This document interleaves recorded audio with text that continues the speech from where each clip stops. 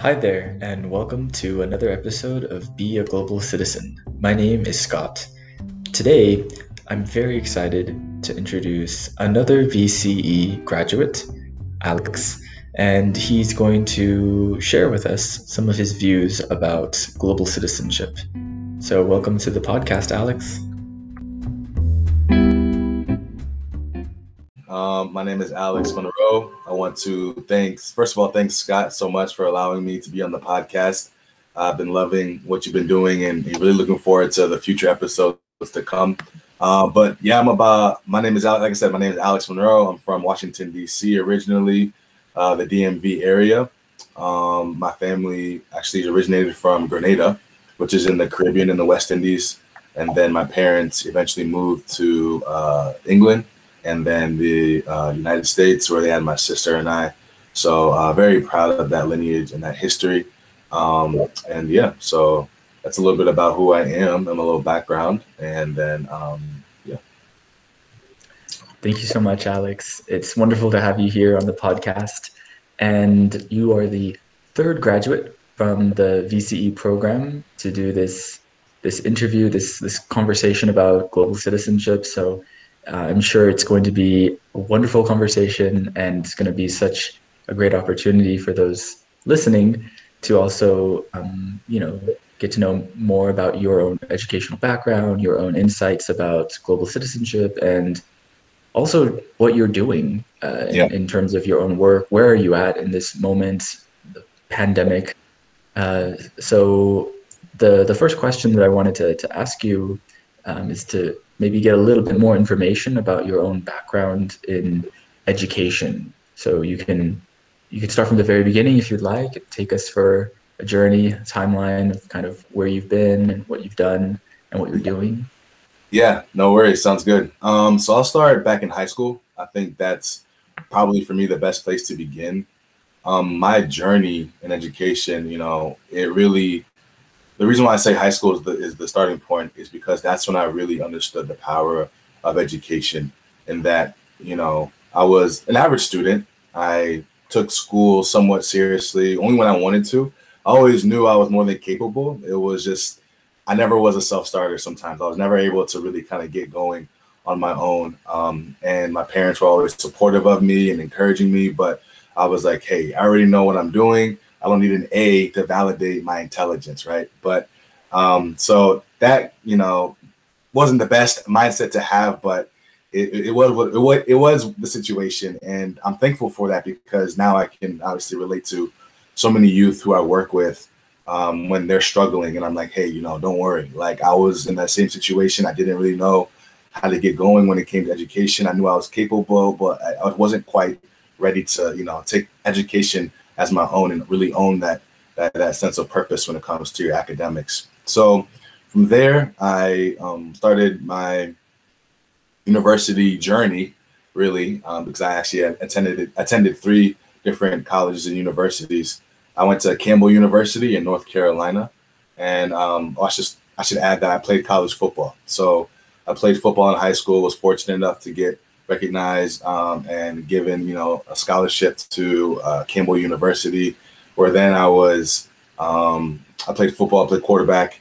And from there, I went to Dodge City, Kansas, a community college. Things didn't work out at Campbell. So then I went to Dodge City, Kansas, played football there at community college. Still was kind of this, definitely wasn't lazy, but I was just what can I do to get by? Right? What's like the minimal effort I need to get by in my studies and my academics.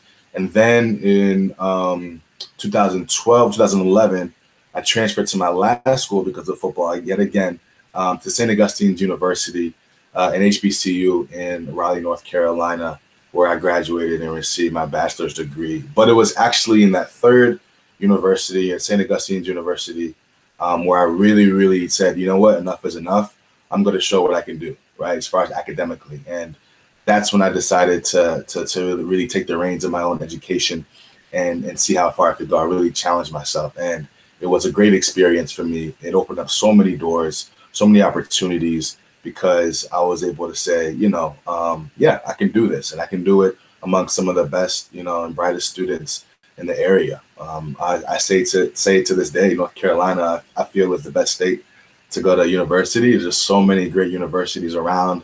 You have University of North Carolina, NC State, you have Duke, and not to mention the historically Black colleges and universities, which was one that I attended, and the others like Winston-Salem State, Shaw University, all the great ones there. So from there, I then went to law school. I went to DePaul University College of Law in Chicago. And I really felt that with my football background and acumen, I would be able to work with athletes and helping them create nonprofit organizations centered around academics. And about a year and a half into my law school journey, I said, you know what, really isn't for me. And I was in this weird space. I was in between space. I didn't know what quite to do. I was 24 going on 25. And it was weird because, like I said, I told everyone I was going to be this lawyer, all these expectations. And then I was like, you know what, let's find something else. And then from there, I actually was able to work at a summer camp working with kids. And I absolutely loved it. Absolutely loved the joy of the kids they brought every day. And I worked with a range of youth at the camp. So it wasn't just, older kids. It was kids that were 5, 6, 7, all the way up to like 13, 14 years old. And it just so happened that the school where the camp was held had an opening for a special education assistant. And they asked me if I would be interested. And I said, sure, why not? And so from that interview, I was granted the position. And then that was my initiation into education from there in 2016. And so I was in the special education department. And really, I walked in there after about 2 weeks and said, this is it. This is my passion. Like, I love coming here. I love working with the kids. I love working with the youth.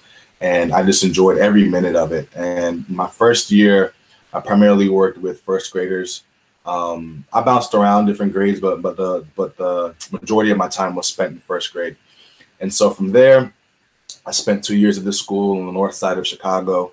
And then my wife and I decided to look abroad for a new experience. And so after we got married, we moved to Bangkok, Thailand, where we spent 2.5 years in Bangkok, Thailand. I taught at a school just outside the city center of Bangkok. And then my last school I worked at in Bangkok was downtown, heart of Bangkok. Another great experience. And so that leads me up to today, right now. Here we are in April. And I'm actually looking for work. I'm actually looking for a new position at a new school. There's some opportunities out there, but nothing's been finalized as yet. So fingers crossed that we can celebrate a new job here in the next few months.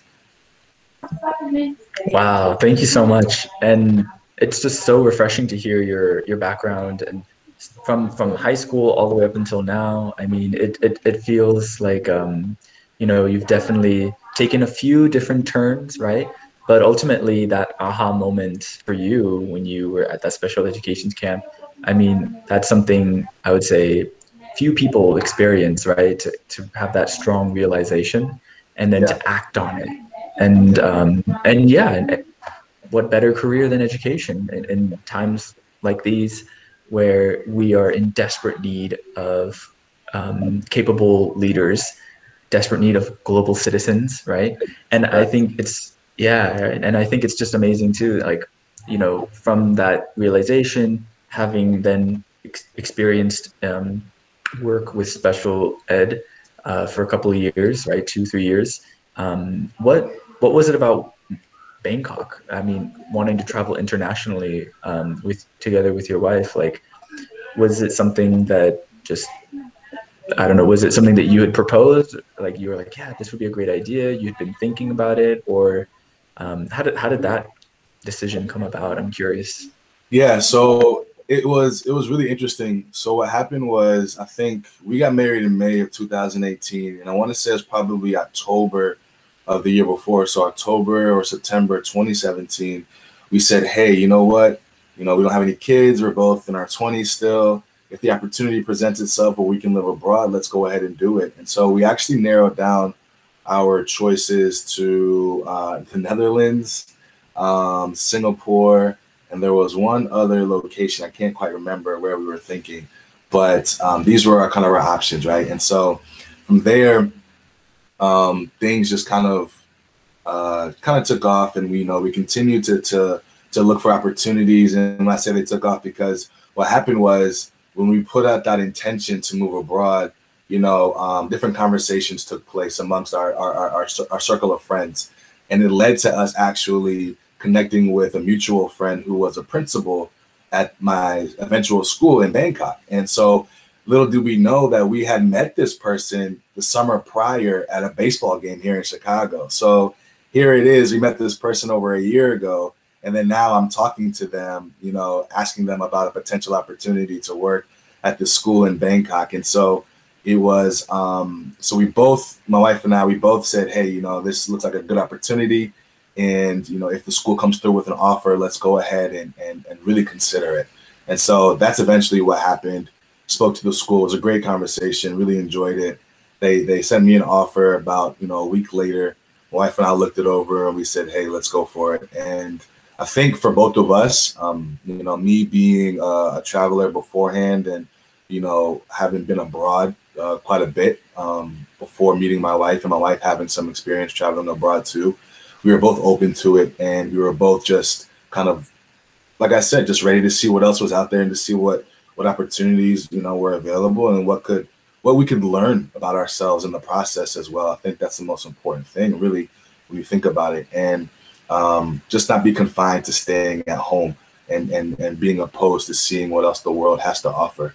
So that was pretty much the emphasis for us to move abroad. Wow, thank you so much for sharing. And I feel a decision like that is not one that's taken lightly, right? It's something that, not just your friends, but also with your family, right? Dislocating oneself, going to a foreign, unfamiliar place. These are things that can cause some anxiety, not only between you and your wife, but for others. And and questions about like, well, why are you doing it? Like, are you sure, right? But then it comes down to your own convictions of, no, this is something that we've agreed upon that we find will be best to open up new doors or have new experiences, right? And it's something that I can deeply resonate with as well. Something that, I'm in. I just turned 28. My partner is 27, so we also have a similar mindset. And I just find it incredible the serendipity, right, from which you had found out about this job in Bangkok through this principal at a baseball game, and just how things then transpired, and you had this experience there, and now you're at a new crossroads, wanting to see the next step. But that's I just feel like there's something about how much bigger the world is. It's much bigger than what we imagine it is. And this is coming from, I'm originally from California, and I don't know if you've, spent a lot of time with Californians or have been there, but there's always this underlying assumption that California is the best place. Like, why would you ever leave, right? Yeah. And the world outside does not exist, basically. It's just, just Southern Cal, like SoCal, Southern California, or like NorCal, and that's it. So I feel like not just for California, but even within the United States, there's always that sense of like, really, I mean, but we're the best, right? I just find it very courageous of you both, and also very telling of your world view, I think, and how you were willing to make that decision, right? Yeah, I think also that you're hitting on a point there, Scott. When after my first year of being in Bangkok and living there, because prior to traveling to Thailand, I've never been to Southeast Asia ever, and I've been to Europe a few times. I've been to the Caribbean. I've been to Canada, and other parts of Europe. So my passport had some stamps on it, and I was pretty proud of that, before going to Bangkok. But what I saw in Bangkok quickly was definitely this American Northern Hemisphere or Australia, New Zealand kind of exceptionalism. And, we'll focus on American since we're both American. And, this American exceptionalism, it definitely exposed the faults in our thinking and how as you said, like, with SoCal or Californians or even New Yorkers too. My sister, she was living in New York for quite some time, and same thing, like nothing exists outside of New York City. They're not even sure. Some people aren't even sure of, the Eastern time zone, what states are fall in there, because it's just like, oh, if you're not in New York, then I don't really care, right? But if you zoom out and you think about it, a lot of Americans unfortunately feel the same way, and I think we saw the ramifications of that, previously, with the previous administration and other things and other ideologies that are now starting to, fester amongst the nation. And so with that, there's this feeling of animosity, this feeling of, just hostility towards others. And it's just it's such a shame, because America really is a melting pot, right? It really is a melting pot. Like I said, my parents are migrated from originally from the Caribbean. Scott, I know you're biracial. I know your mom is from Korea, right? And so it's a beautiful thing that we can come together, right, in this place, in this land that is America.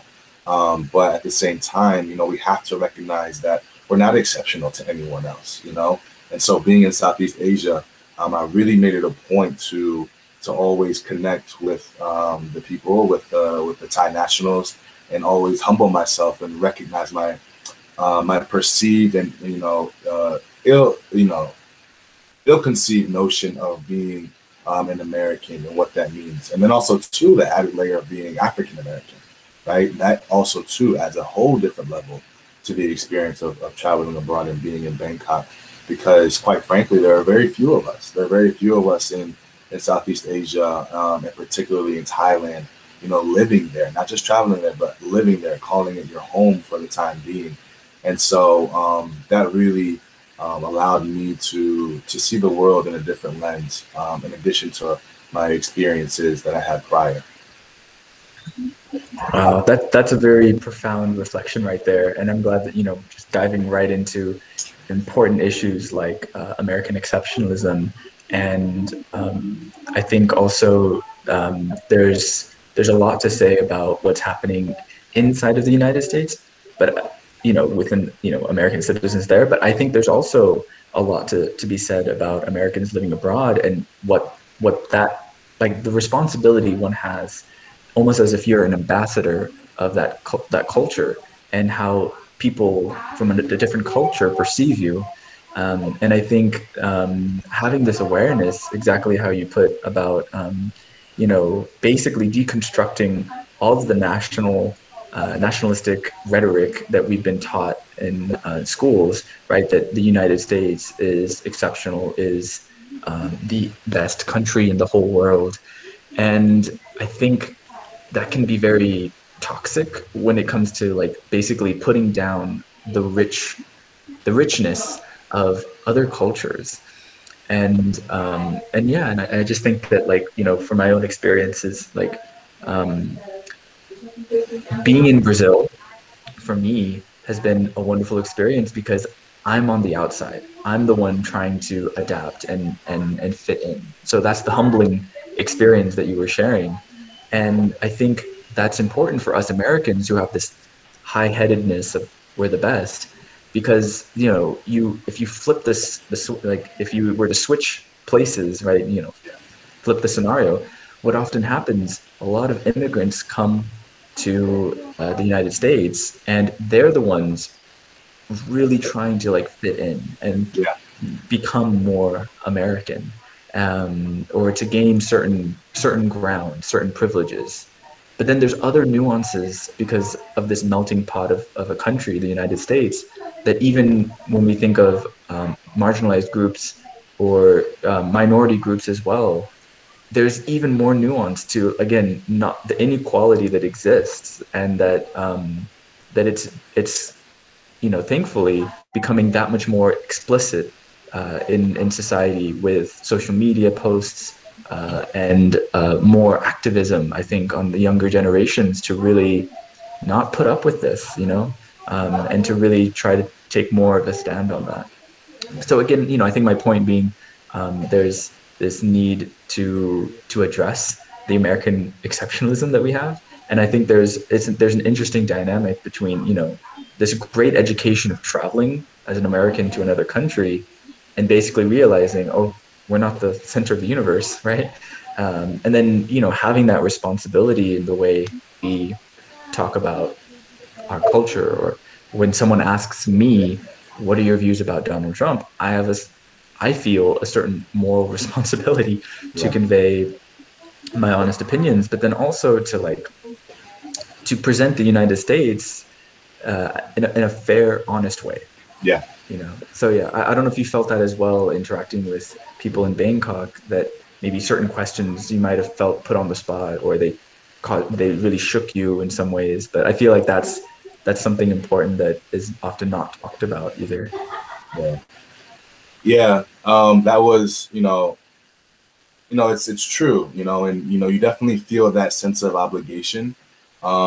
And because the whole world was watching and still continues to watch, America, to see what America does, it definitely puts that sense of responsibility on us. As you mentioned, right? It's got global ambassadors, as we talk about global citizenship, in that, how do you portray your country in a foreign land? How do you speak about your country in a foreign land? And, when I'm working with students, especially in the international school space, it's vital that I recognize our differences, that I recognize the privileges, when I recognize our positionality in relation to one another. And so that always was at the forefront of my mind in the classroom, because I didn't want to, I won't say I didn't want to, but I always was mindful of how I was saying things, how what I was saying could be perceived from someone else, right? Especially my students, right? I didn't want them to feel like, oh, Mr. Monroe or Mr. Alex, he said this in class and he's coming from this American point of view, and, he thinks he's always right, blah, blah, blah, blah, blah. Because I saw it in other teachers, unfortunately. I saw it in a lot of my colleagues who carry themselves in a way that they always felt they were right. They always felt like whatever they had to say was far superior to whatever, a national Thai national was saying, or someone who may be Filipino, or someone who may be coming from, Czechoslovakia, right? Just because they're from America, or they're from Australia, or they're from the UK, right? And when I saw that, I was just so disgusted, because there's so much, as you said, so much richness and so much uniqueness to everyone's experiences. And quite frankly, we're not the best. We do things well, don't get me wrong, but we also do things, that they need to be changed rapidly. And, we're being exposed in that sense, and everyone's seeing those flaws right now that America has hidden for so long. And I think that is a blessing, in that we can all come together and rewrite, that narrative that we wish to see moving forward, which is so critical, and hopefully we adopt this global citizenship mindset.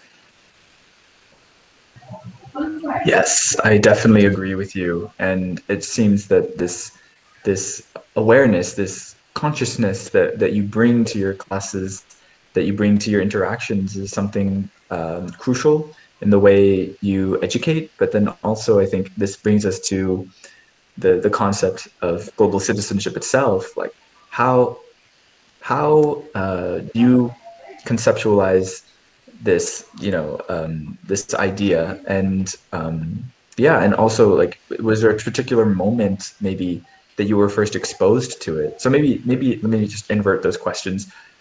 When was it the first time that you heard of global citizenship? And then can you explain a little bit more just what that term really means to you, and how does it play out in these interactions? Yeah. So I think the first time that I really heard it was actually at my first school, which I worked at on the north side of Chicago. And the reason why that term global citizenship popped up was because they had a language program where students could, by the time they were in 7th grade, I believe, could travel to a nation which represented the language in which they were learning. So Spain was an option, China was an option, Italy was an option, and France was an option. And so they really, emphasized that. That was a big draw for a lot of parents to have their kids go to this particular school, because they had this wonderful opportunity, like I said, to travel abroad in their, year 6 or year 7.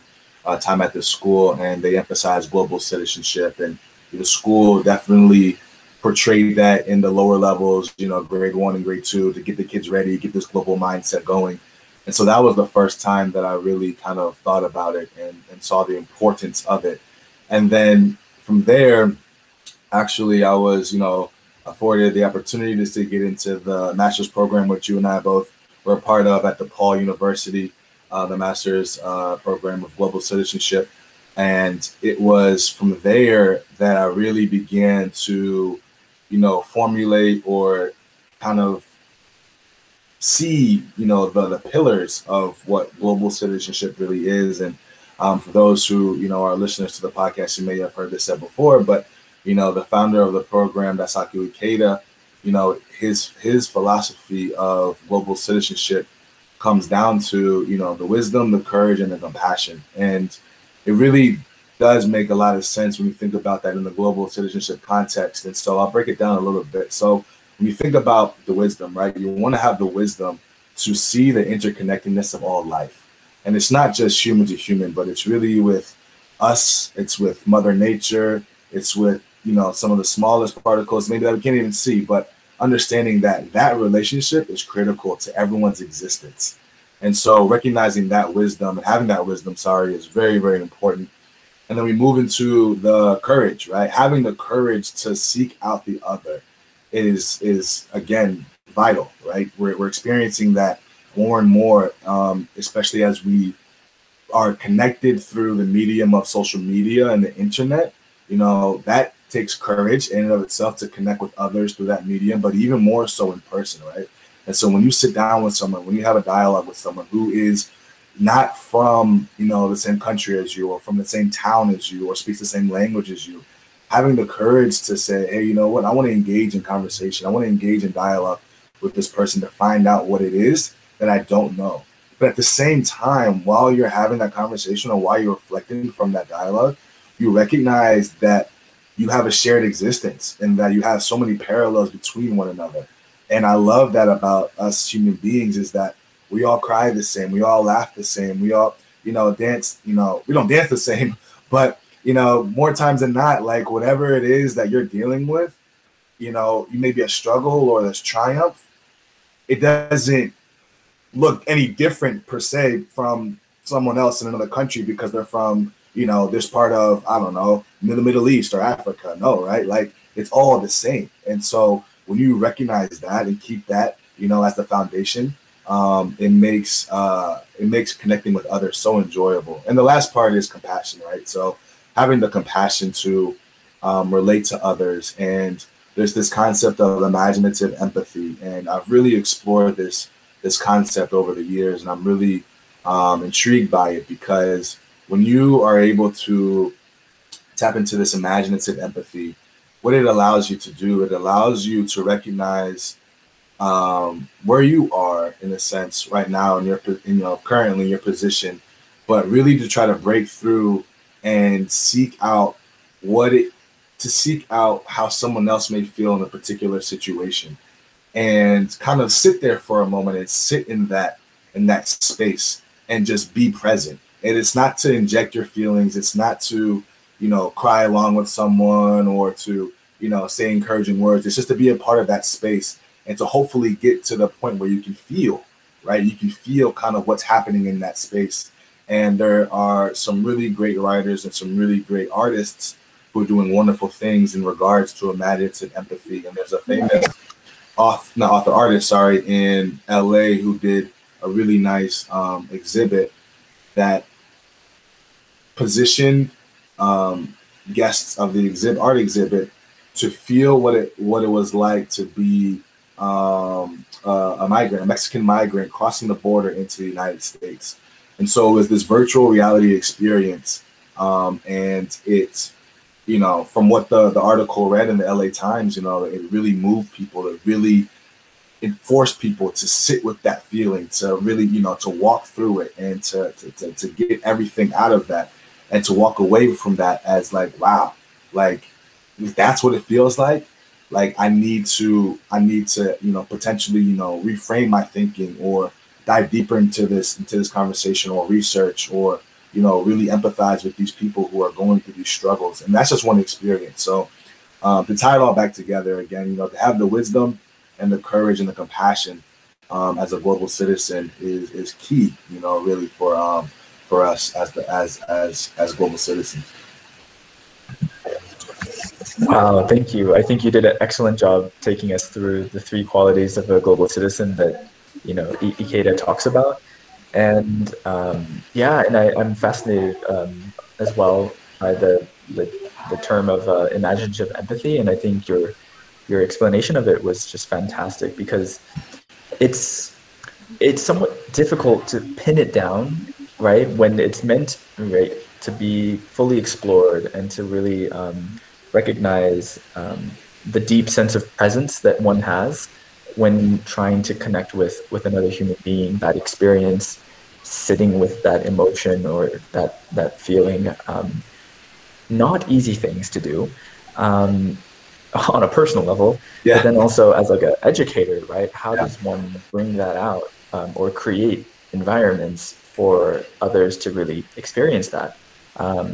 It's great, you share that experience of, the artist in Los Angeles who used art to really construct kind of maybe an experience for others to walk through and really experience all that stuff. But yeah, well, before I ask you about that, I'm also really curious to ask you more about global citizenship and maybe the racial element of that, particularly in the United States, because I feel that's something very important to discuss and also something that I'm sure you've thought about and something that I think moving forward, maybe if you decide to stay in the United States and teach there, that you will most definitely address in your classes. So what is your take on that kind of, the racial element combined with global citizenship? How would you convey that to students?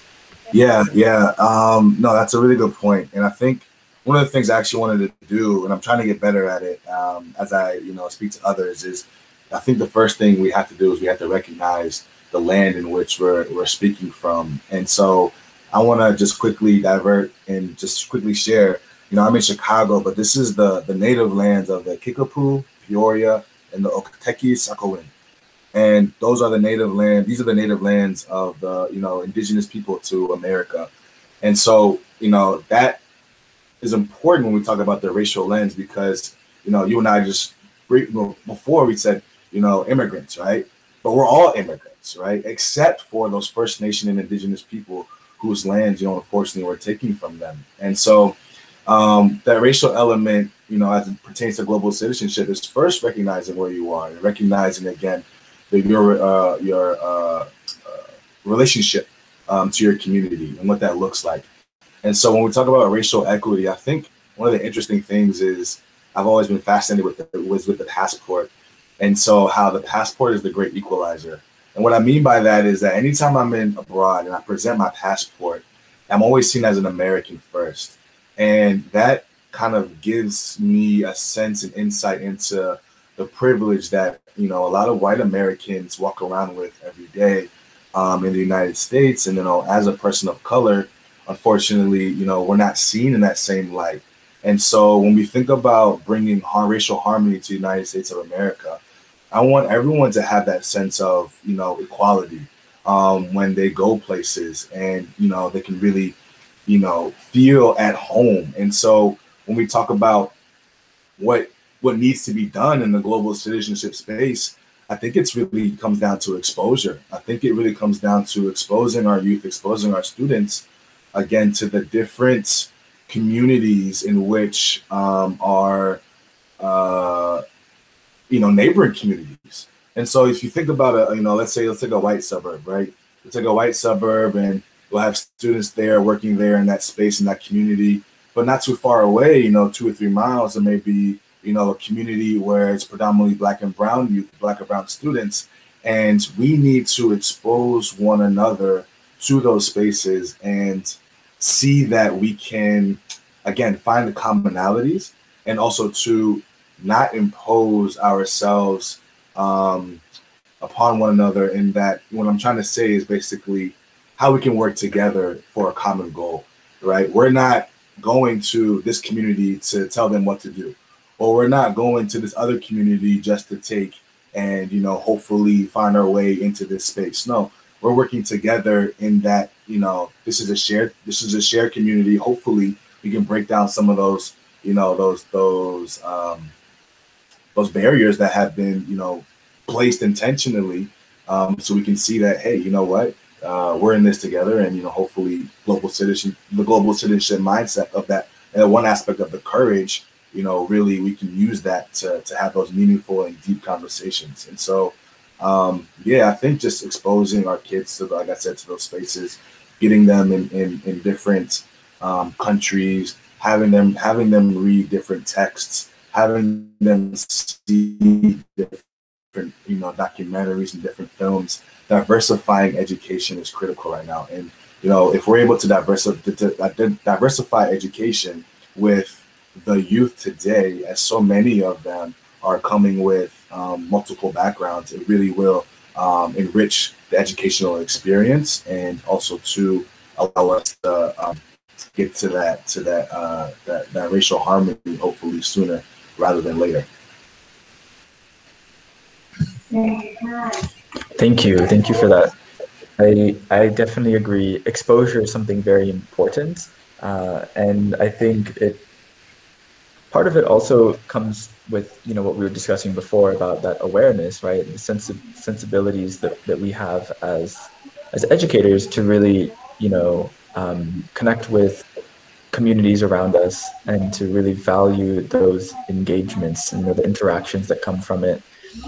And, you know, the United States is a really interesting place because of that melting pot aspect. But I think, you know, we focus so much on the you know, immigrants coming in, when, you know, the discussions of indigenous lands who came before are silenced. And this is something that I think only serves the purposes of global citizenship, right? To really recognize our interconnectedness, and also trying to, like, learn from one another. And that's the big that's the big struggle in education now, I think, to reconcile with all of these differences. And so definitely what you mentioned about imaginative empathy is something many more people should really grapple with, because we're not talking about just sympathy for another person, right? Kind of like, oh, you know, you guys had it bad. It's almost somewhat condescending, right? Because you're on separate islands as you're making that comment. But to really be with that other person, to really put yourself in that circumstance and be humbled by it, right? Yeah. Because for as much as one can be empathetic, there's no way of really understanding 100% what went through that person's mind, what emotions that transpired. And so yeah, all of those things about the U.S. with, you know, immigrants from all over the place, indigenous peoples, the great and historic and traumatic racial divides between white and black. I think all of these serve, they have these opportunities to recognize how the global component is very much rooted in the local, right? And it's all fascinating, I think, to kind of lean into that complexity rather than simplify us and be like, oh, it's you know, to kind of label people and just leave it at that, right? Yeah. I like what you said there with the local, you know, and that's also too, you know, was a big part of our master's, you know, course was, or degree was, recognizing the importance of the microcosm representing the macrocosm, right? And so when I was in Bangkok, especially in my first school, I made it a point to see what can we do in our community, right? What can we do in our local surroundings that will be able to make an impact, a positive impact, create value, right? That will have ripple effects and reach, you know, the broader parts of Bangkok, the broader parts of Thailand, hopefully Southeast Asia. And so we were able to do that. You know, we formed a relationship with UNESCO. That was wonderful. It was the first time ever for that school. We were doing, pioneering, things as far as the initiatives we took on, and the students were really able to see how, we can transform the here and the now, and that will then be able to again carry through, and have effects elsewhere. Other kids throughout the world in other parts of South America, or in other parts of Europe will see what we're doing here, and they may gain value from that. They may say, hey, let's call these group of students and reach out to them. Let's form a connection with them, right? And so from there, friendships develop, connections develop, so forth and so forth. So you're right. It really does start with focusing on our community. And that also too lessens the burden that a lot of us carry. Unfortunately, being millennials, we feel the weight of all the problems because it's all in our face. Every single day when we open up our phones, it's climate change, it's racism, it's political turmoil, it's fascism, it's this. And we're just like, wow, I haven't even had my coffee yet, And so when we think about it that way, it's like, all right, you know what? Let me back up. Let me focus on my community, and let me win in my community first, and win in my community, and know that will reach to the farther ends of the coasts or the other parts of the world. And so that's an important thing to keep in mind. And I think what you said about winning in the community directly links to this sense of empowerment, because when we see this onslaught of news, and it's oftentimes very negative, it's so easy to be disempowered or to become apathetic to all that's happening, everything that's going on in the world. And what you shared about your work with your students in Thailand, it sounds that your emphasis was to really have them be active agents of change in the local community. Right. And I feel that this critical look towards empowering youth, to giving them opportunities, this is something that's severely lacking or is not given enough attention, not just in Thailand, but in Brazil, in the United States, I imagine in many other countries. Yeah. But what's very positive, I think, amidst all of this is that youth initiatives like what you do in what you did in Thailand, but also like on a larger scale, like I think of like Greta Thunberg, right? And the movement for climate change that was sprung from her actions, and how like young people, very young people, like elementary school kids were getting involved, right? Wasn't it Fridays for Future, right? That this caught on all across the nation, and even to Brazil, right? Our students were doing Fridays for Future as well. And I find that, we also, I think for global citizenship, not only taking action in the local environment, but we also have to look for these sparks of hope, right? Yeah. And capitalize on it. Not like, I mean, capitalize is kind of a harsh word for it, but to really jump at these opportunities with lots of enthusiasm and eagerness. And so we're slowly coming up on our time. I know it goes by really quickly. It's been such an amazing conversation. I wanted to just ask you, are there any, is there anything else, like any important consideration about global citizenship that you'd like to share? Or if not, a comment about it, maybe any advice to people who are striving to become global citizens? What would you say? Yeah, I would, that's a great question. I think for me, the first place I always start is with a book.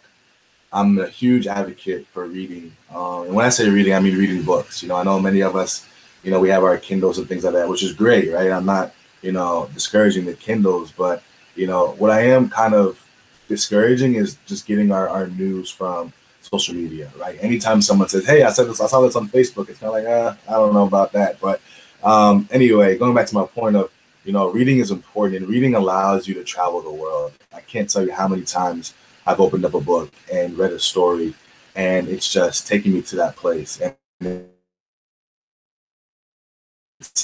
it's basically activate my empathy, right? Because I'm there with the character, I'm there with the author, I'm there, in this space. And so from that book or from that scene, I immediately go to my computer and I start researching all of this stuff about this place.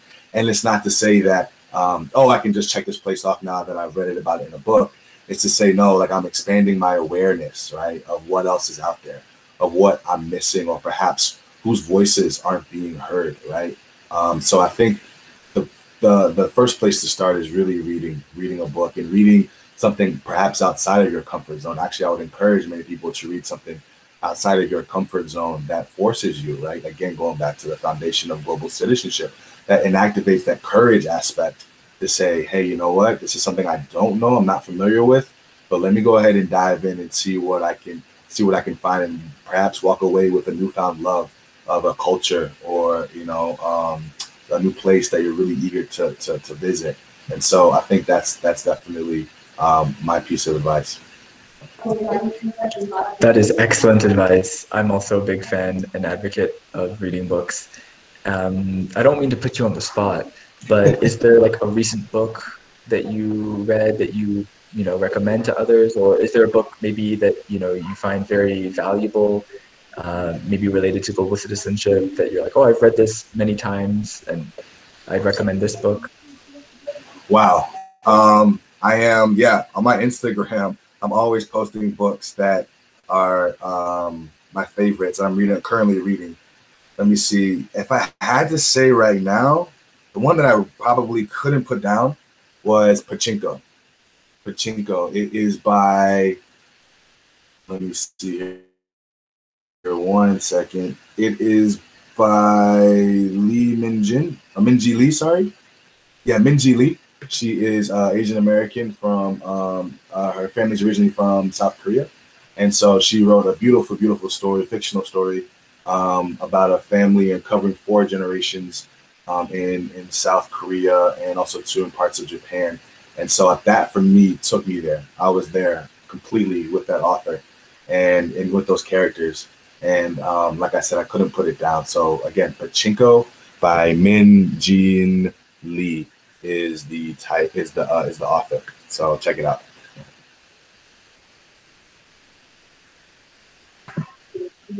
Wow, thank you so much. I have not heard of this book, Pachinko, but I have just Google searched it, and I intend to read it. Any book recommendation by Alex is often, I trust your taste. I appreciate that. Yeah, thank you so much for sharing. And those of you listening, check it out. But yeah, that's the last question that I wanted to ask you. It's been a really wonderful, past 40 minutes or so, and I really feel like we covered a lot and got to learn more about your thoughts on global citizenship, your own background. I feel like just, your experiences really exemplifies that of the global citizen. But what's beautiful about global citizenship is that it's so aspirational, right? And so it's something that, we're always in the process of. And it definitely seems that, with your interests in imaginative empathy, your interest in the racial tensions that are present in the United States, you bring all of that as a kind of, you're exploring these realms, and it's something that I'm sure, you'll come to new insights, and, in the next job that you find, I'm sure it's going to be a wonderful fit for you, and they'll be very lucky to have you there as an educator. And, of course, we'll be in touch. I'd love to, hear about the next step. And thank you once again for being on the podcast, sharing your story and all of this. So thank you so much, Alex. Really appreciate it. Thank you, Scott. Love the work that you're doing. Keep it up.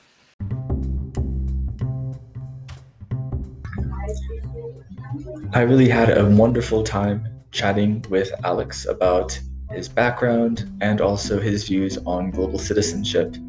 I find that there's so much that we're exploring and really trying to put into practice, whether that be within our classrooms or just within our own lives. And I think it's very clear that Alex is bringing a lot into his own educational practice. And I think it's really exciting to see that educators like Alex are out there and really making a big difference in terms of empowering youth and really bringing out that full potential and channeling really that energy towards the many different issues that we see in society.